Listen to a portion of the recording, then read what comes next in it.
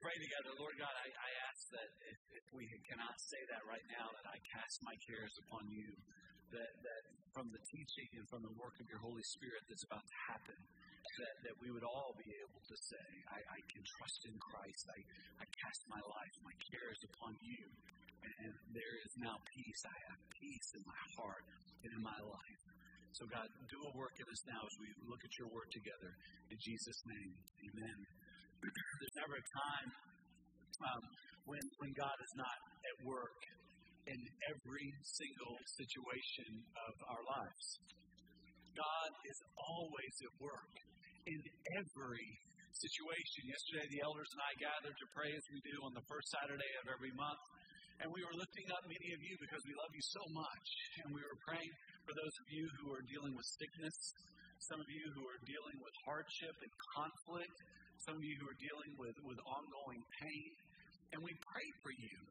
And honestly, when the prayer requests begin to pile up and it begins to build, it can become a little bit overwhelming. And then I was reminded of the reality of the fact that God is at work in every situation. Everything that you're going through, God has a purpose for it. God has a plan for it. Doesn't mean it's going to just be better simply because we prayed for it, but it may very well be that the thing that God has for you, that he wants to do through you or for you, is in this pain and in this difficulty. And so it's with joy that we can pray, but we're always going to have problems. Listen, I've got problems, you've got problems, and my problems seem like a very big deal to me. And I'm sure that if I were to say to you, here's what my problems are, here's my pain, here's what I'm dealing with, some of you would say, dude, that's nothing. That's nothing. You might think, man, this guy's a sissy. What's he crying about all the time, right? And vice versa, I might hear your problems and say, that's not a big deal. What we do need to understand, though, is that everything that's a big deal to us is a big deal to our dad.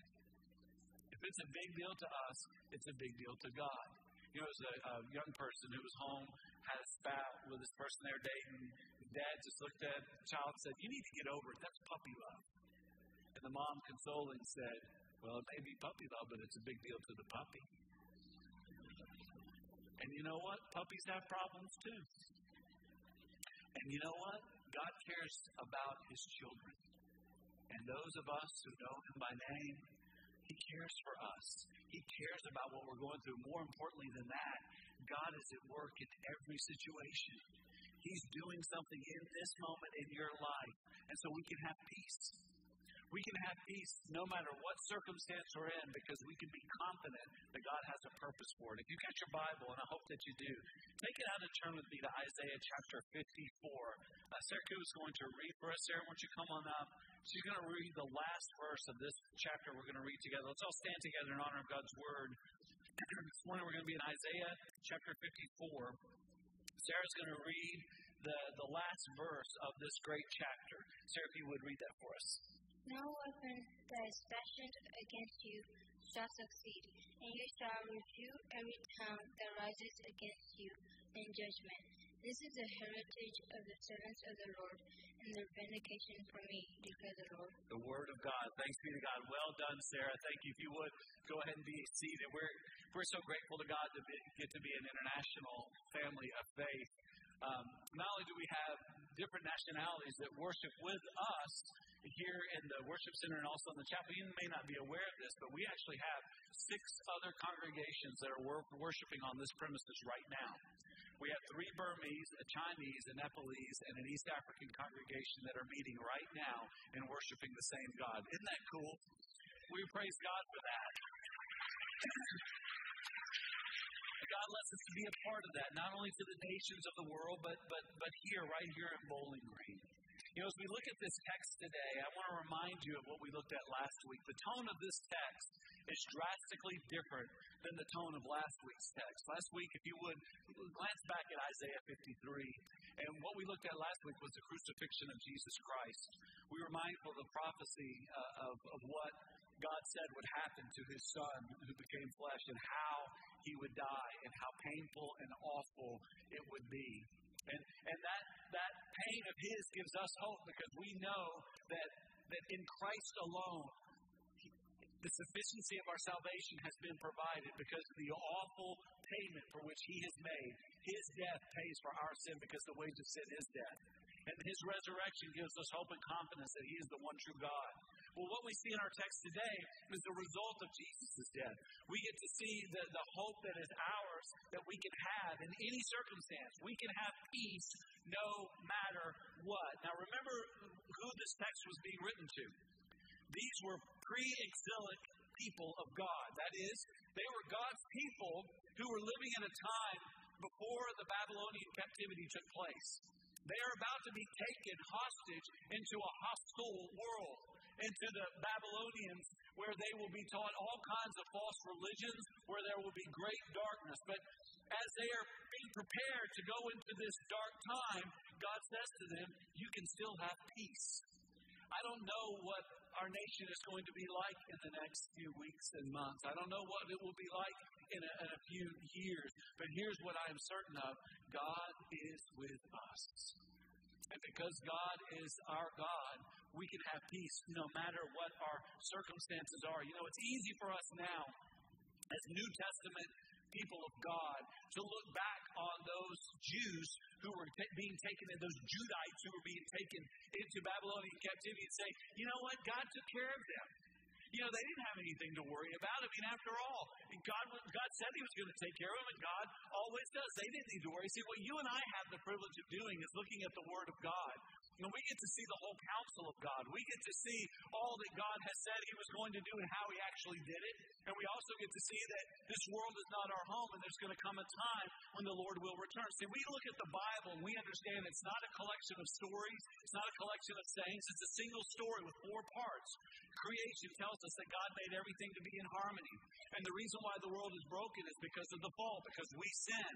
But the good news is that Jesus has come, God in the flesh, to rescue us. And we talked about what that required of God last week in the crucifixion of Jesus Christ and His resurrection. And we're now in this time of the rescue. God is at work in the world. God is at work in every single situation in our lives. And we have hope because we know this world is not our home. We know that one day Jesus Christ is going to return it. So we can see all of our problems. We can see all of our pain through the lens of the reality of the Word of God and the reality of what's going to happen in the world. We can know that God has promised that He would never leave us or forsake us. We know that God has a plan for all of our pain and all of our problems. And just as He has been faithful before, He will be faithful now. What we are going through is for the glory of God. It is a part of His purpose. And so right now, we're able to see with unveiled faces. We're able to see what others in the world cannot see because of what Jesus is doing in our lives. See, in 1 Corinthians chapter 3, look what it says. But when one turns to the Lord, the veil is removed. Now the Lord is the Spirit, and where the Spirit of the Lord is, there's freedom. And we all, with unveiled face, beholding the glory of the Lord, are being transformed into the same image from one degree of glory to another. For this comes from the Lord, who is the Spirit. We have the joy of knowing Jesus. And because the Spirit of God is alive in us, we can now translate, we can understand the reality of what's happening in our world through the Word of God. Because now that we trust Jesus, the veil is removed. We can now see life for what it is. It's an opportunity to grow in the likeness of Jesus Christ. And so what happens with every problem and all of our pain is this. We are conformed more closely to the image of Christ. No one ever wants their pain or their problem when they're in the middle of it. But when you walk with Christ through it, on the other end, you're so grateful for the work that God did in it. And God is doing something in your pain today. The problems you face, the conflicts that you're having, God is at work in all of it. And so we have the joy of knowing. But you know what? There's going to come a day. We think we know something right now. You know, it's funny. I was kind of preparing the sermon. I was just thinking, oh, yeah, we know the Word of God. We understand the will of God. We know how God works in the world. And then I thought, you know what? We don't know jack squat compared to what we will know. There's going to come a day when we're actually going to know something. It talks about it in 1 John chapter 3, verse 2. It said, Beloved, we are God's children now, and what we will be has not yet appeared. But we know that when He appears, we shall be like Him, because we shall see Him as He is. And can I tell you, when you see Jesus face to face, everything is going to make sense. Everything is going to make sense. There's going to be a point, Christian, in your existence when you're going to look back on this problem and the pain that you've been going through, and you're actually going to say to Jesus, thank you. thank you for taking me through this conflict. Thank you for causing this pain. Thank you for allowing me to have this problem, because I had to turn to you in prayer during that season, because I had to trust in you more. And now that I see you face to face, and now that I see that you are working in my life, conforming me to the image of your Son, now I can see what you were up to. And so I say thank you. We have to understand, we are going to face tribulation. So long as we are in this broken world, we are going to have pain. But good news, we know the one who is overcome. Remember what Jesus said in John 16:33. I have said these things to you, that in me you may have peace. In the world you will have tribulation, but take heart, I've overcome the world. Jesus said you're going to have problems. You're going to have pain. It may seem like, puppy pain to some people, but it's pain to you. And regardless of what you're going through, no matter what others may say, God cares about it. And God is at work in every single situation that you and I go through. And He is at work to conform us to the image of His Son. And so, in everything we go through, we can always have peace. Do you have peace today about everything that's going on in your life? Do you have genuine peace about everything that's going on in the world today? See, to have that, there are certain conditions that must be met. And that's what I want you to see in today's text, and that's what I want you to take notes on. There are certain conditions that must be met in order for us to have peace in every circumstance. And I stated in the negative just so that we can understand the seriousness of it. The first one is this: there can be no peace until we are the bride of Christ.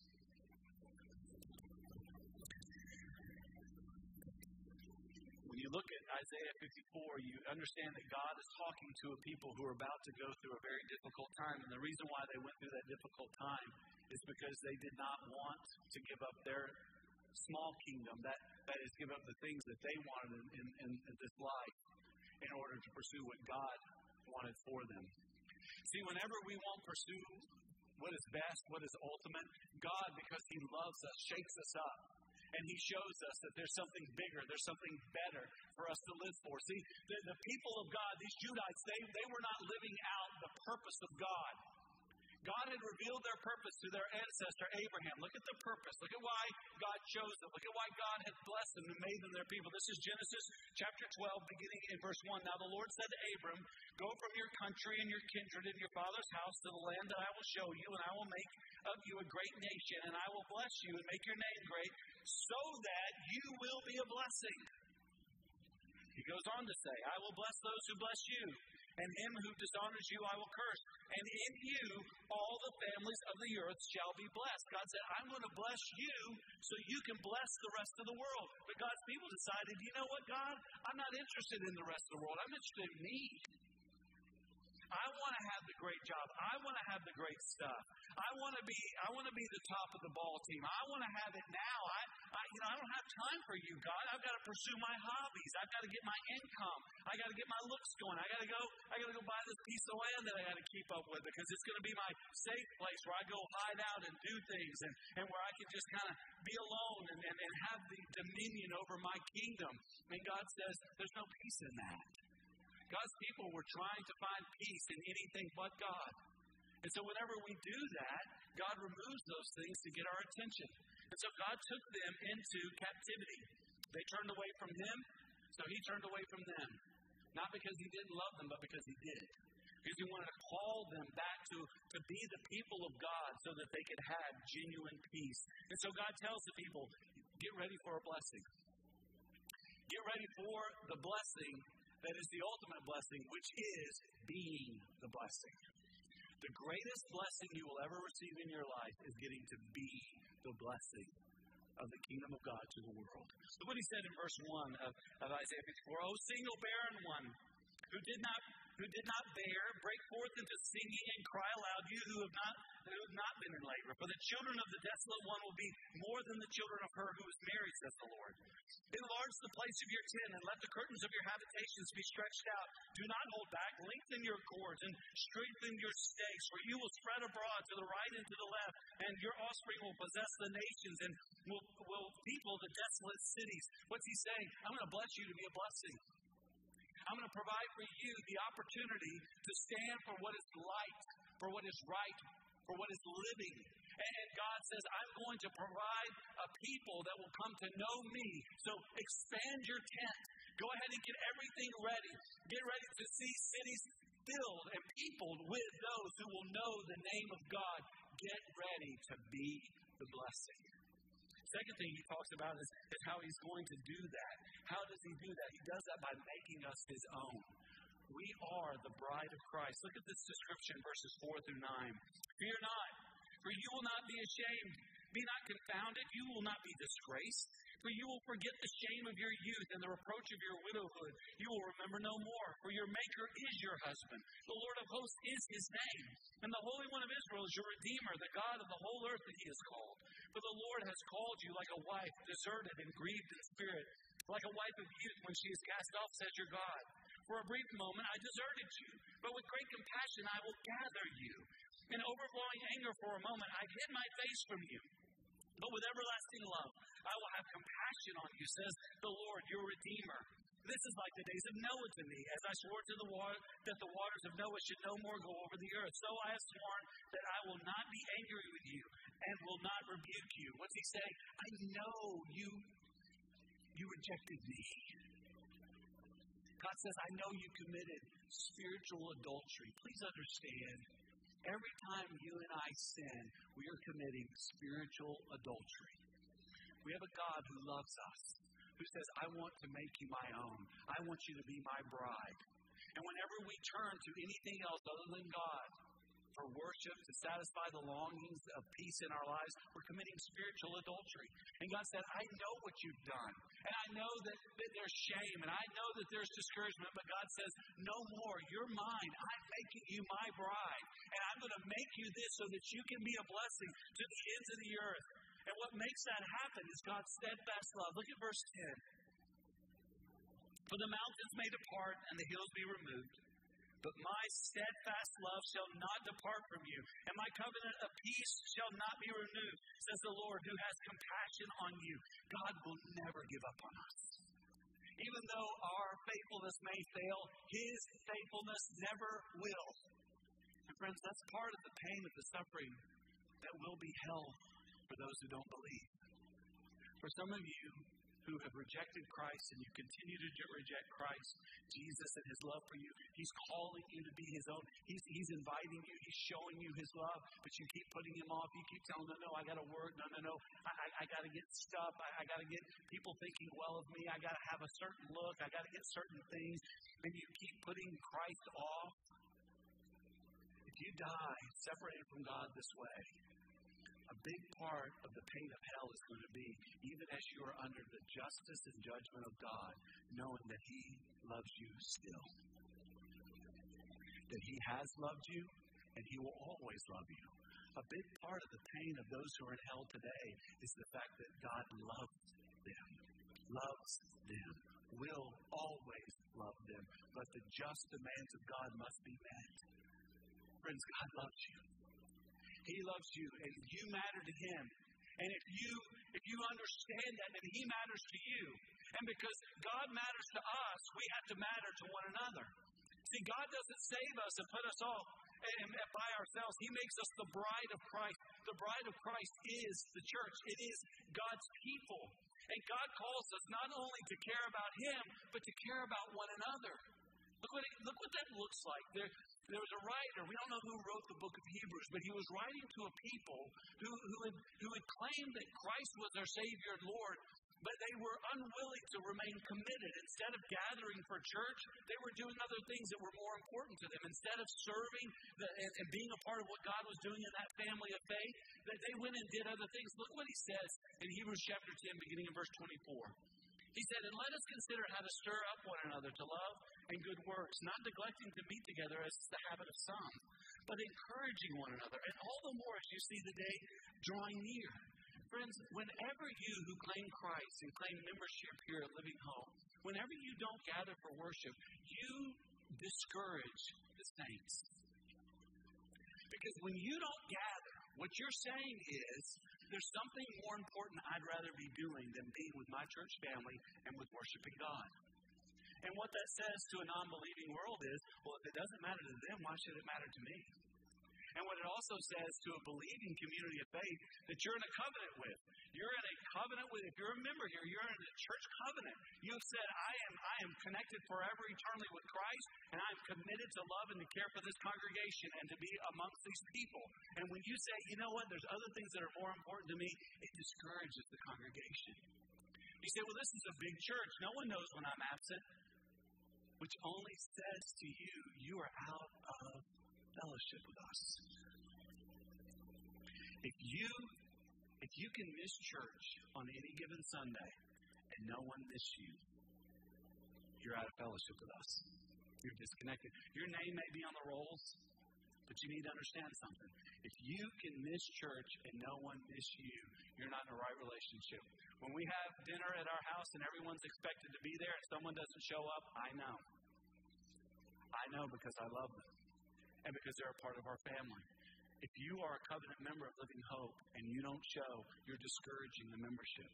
You're discouraging the people of God. And God has called us to encourage one another, to be here, to give praise. When you're here lifting up your voice to God, what you're saying to a non-believing world and to this believing community is that God is worthy of this time. God is worthy of this praise. God is worthy of my attention to hear His word preached rightly so that I can go and I can be a part of what God is doing. I can be His bride. We have to understand that one day, as His bride, we will be brought to Him. Look at this beautiful picture in Revelation 21, verse 2. It talks about the end time, what this will look like. And I heard a loud voice through the throat saying, oh, no, not that one. That's verse 3. Go back to verse 2. I messed you up. There we go. Look at this. And I saw the holy city, New Jerusalem, coming down out of heaven from God, prepared as a bride adorned for her husband. The church is the bride of Christ. And right now in this world filled with temptation, we get to show our faithfulness to our bridegroom, to Christ Himself. And one day we will be brought to Him, and we will be with Him forever. And at that time, we will enjoy the dwelling of Christ. And so write it down, the second thing, there can be no peace until we are the dwelling of Christ. See, when we repent and believe, we become the place where God lives. I know this sounds crazy, but it's true. When we give our lives to Christ, Christ is alive in us. And look what we're described as in 1 Corinthians 3, verse 16. Do you not know that you are God's temple and that God's Spirit dwells in you? We are the place where God dwells. We are the dwelling place of God. And so what we see happening in Isaiah 54 is this physical language describing the spiritual reality. He says, we were once afflicted, storm-tossed, and not comforted. We were on our own. But now you look at the last part of verse 11. We are now adorned and protected by God. I have to read this. Look at it. I will set your stones in antimony and lay your foundations with sapphires. I will make you pinnacles of a gate, your gates of carbuncles, and all your wall of precious stones. What's he saying? When people see you, they're going to see the beauty of Christ. You're going to be a dwelling place that is covered in what is beautiful. And what is more beautiful than Christ Himself? In this secure dwelling, look what we'll be able to do. Verse 13, we'll be able to train up the next generation. Look at verse 14. We will be able to stand in the righteousness of Christ. Look what it says. In righteousness you shall be established.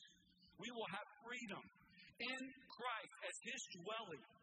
We will have the freedom to obey Him. Look at verse 14. You shall be far from oppression. We will no longer be under the dominion of sin and darkness. Have no fear of anything or any situation. It says in verse 14, the last part, for you shall not fear and from terror, for it shall not come near you. See, by the power of the gospel, we become the dwelling place of Christ. We become the one, that beautiful picture of the adornment on the outside.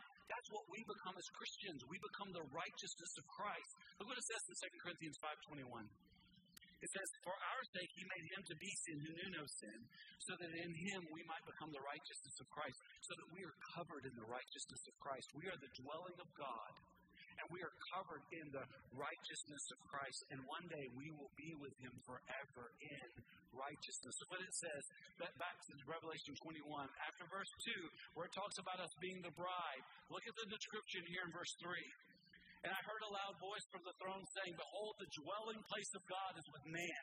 He will dwell with them, and they will be His people, and God Himself will be with them as their God. You will wipe away every tear from their eyes, and death shall be no more. Neither shall there be mourning, nor crying, nor pain anymore, for the former things have passed away. We are able to look back and see the faithfulness of God, where He dwelled with His people. We as Christians now understand God dwells in us. We are the righteousness of Christ, and there is coming a day when we will dwell forever with the Lord in righteousness. We are His bride. We are His dwelling. Third thing, understand there can be no peace until we are the heritage of Christ. We are protected by God's power. The enemies of God will fall. Look at verse 15. If anyone stirs up strife, it is not from me. Whoever stirs up strife with you shall fall because of you. God says, look, I love you. You are my bride. In you I dwell. Anyone who comes against you is coming against me. You come against me, you fall. This is the power of our God. So as we go through difficulties and pain, you say, well, why do I go through difficulties and pain? Is it because God is too weak? No, it's because God has a great plan. God is at work in every circumstance of your life and mine. And so when pain comes, when there are problems, when there is conflict, it's not a surprise to God. He's working through them. God uses the weapon of the enemies for His purposes. Look at verse 16. Behold, I have created the smith who blows the fire of coals and produces a weapon for its purpose. I have also created the ravager to destroy. God says, anything that comes against you, I have allowed it for a purpose. James chapter 1, verses 2 through 4 talks about the fact that in this world, we are going to have to go through difficulties. We are going to go through these times when our faith is going to be tested. It's not because God does not love us, it's because He does. The pain that you're going through, the problems you're facing right now, is the means by which God is working to get you to trust Him more. And so what we have is this great heritage. Every weapon that the enemy has and every argument, it will fail, it will fall. Look at verse 17. No weapon that is fashioned against you shall succeed. God's people have always stood. You go back and you read the Old Testament, you see the heroes of the faith listed in Hebrews chapter 11. Look what it says about them at the end of this whole listing of people who lived by faith. This is Hebrews chapter 11, beginning in verse 39. And all these, though commended through their faith, did not receive what was promised, since God had provided something better for us, that apart from us they should not be made perfect. These guys in the Old Testament that are listed in Hebrews chapter 11, they were faithful, and they didn't have half of what we have. They didn't have the Spirit of God. They didn't have the whole counsel. They didn't have the Bible in a single book. They had a few scrolls. And yet, you know what they were? They were faithful to God. And now they are a cloud of witnesses. They are our heritage on which we stand. And now we who are in this world as God's bride, as His dwelling, living out His heritage, we who are not a people, we are now God's people. Look what it says in 1 Peter chapter 2. But you are a chosen race, a royal priesthood, a holy nation, a people for His own possession, that you may proclaim the excellencies of Him who called you out of darkness into His marvelous light. Once you were not a people, but now you are God's people. Once you had not received mercy, but now you have received mercy. Beloved, I urge you as sojourners and exiles to abstain from the passions of the flesh, which wage war against your soul. Keep your conduct among the Gentiles honorable, so that when they speak against you as evildoers, they may see your good deeds and glorify God on the day of His visitation. We are right now called to live out the heritage of the faith of those who've gone before us. We live this out understanding that there are those amongst us who do not believe. And as they see us go through pain, as they see us face these problems, as they see us deal with conflict, they see the difference that Christ is making in our life. Because we are the people of God. We are His bride. We are His dwelling. This is our heritage. And it doesn't end here. There will be a day when the victory will be won. Please understand, it's only right now that we get to fight the fight of faith. It's only, think about it like this. It's only right now that we're making our stories that will be told in heaven. Will there be any stories told about you in heaven? Or will you be the one standing in the back who just made it? See, there are going to be people that are going to be told of in heaven as they are told in God's Word today. Stories of people who made great sacrifices with their lives, who were willing to take stand, who are criticized, who are willing to bow their knee and to pray for the brokenness of this world and to share the gospel with those in need. See, you and I are writing our story now. It's a story that will stand for all of eternity because as Christ's people, we will be with Him forever. And it's only now in this life that we have the joy and honor to fight the good fight of faith. How you doing? Are you living as the bride of Christ?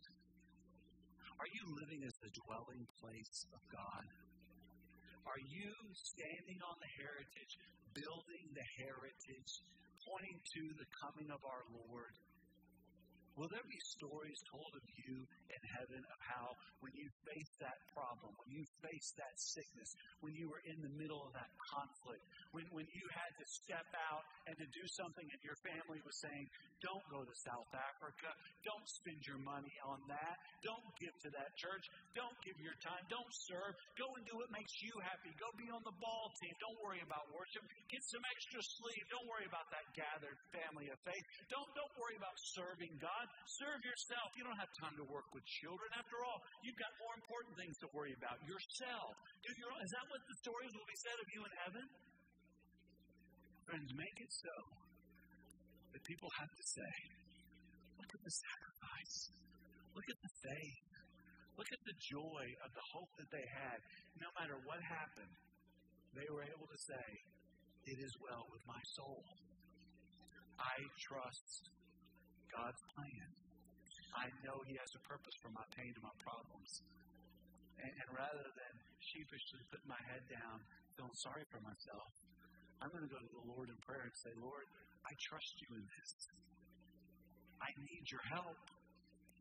I need you to help me through this. I need you to help me not to be afraid. I need to know that you're still God. That's normal, friends. We should always know that we're going to need to say that and sing that. But here's the good news. If today you need peace, come get on your knees and ask God to give it to you. If you need Christ, ask Him. He will save you. Let's stand together as we pray.